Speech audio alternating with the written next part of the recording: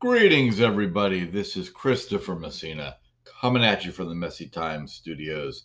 It's the morning of September 9th, 2021, and I have been peering and scanning and searching and asking for help in finding some good news in the torrent of incompetent insanity that is pouring forth from the actions, inactions, and generalist fumblings of the Biden unity government. I'm not going to touch on the debacle in Afghanistan. I'm not going to touch on President Biden effectively blaming rape victims for dressing provocatively, in as much as during his "We won the war" speech, he sounded like a petulant schoolchild complaining that Americans and our allies have been given plenty of warning to be able to get out of Afghanistan before our arbitrarily decided August 31st deadline. We're now, many of whom being rounded up and killed by the Taliban. I'm going to leave all that aside because we've all touched on that, and that's sad, and we hope that we can course correct and learn from our errors. Doubtful that the Biden unity government will do so, but all the rest of us can when choosing to vote accordingly next time.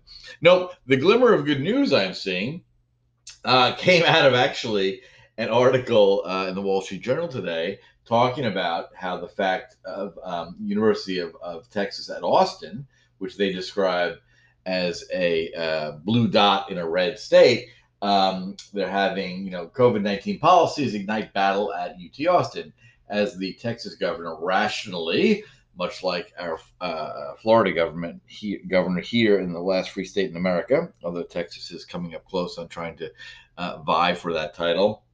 The governor has banned any public university or anyone taking state money from mandating masks, which is rational enough if you're vaccinated or even if you're not. This is the first time in human history, or certainly American history, where the government has tried to micromanage dictatorial outcomes for the population based on a disease. Luckily, we've got some rational governors who are not allowing that. Among them is Governor Abbott in Texas, and predictably enough, the some of the folks anyway, faculty and administration at UT Austin, are moaning about this. And the article goes on, and you're wondering, where am I finding the good news? And here it is. There's a great line in the article about the conflict between hyper hysterical, mainly left leaning academics who, of course, love any degree of totalitarian control and who bought the Wuhan pandemic hysteria as a way of evicting Orange Man bad from office. And as I predicted on this show, they would not be able to let go of that belief even after their goal was achieved. And in the article, it says professors in Georgia and Pennsylvania have quit, saying the job isn't worth risking their lives.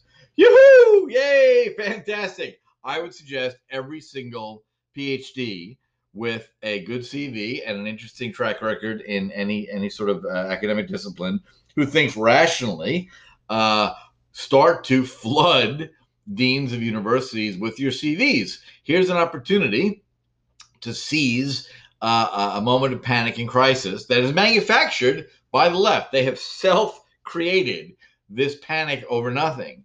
But as Rahm Emanuel so beautifully pointed out, you should never let a crisis go to waste. And since the left in general has proven to be more disciplined and lockstep in grabbing opportunities when they see it, look at Obamacare and Dodd-Frank, for example, two horribly disastrous pieces of legislation which could only be eclipsed by the insanity being pondered by the American left right now. In terms of babysitting his infrastructure. But I digress. It's so hard when talking about these topics to stay on track, but I intend to.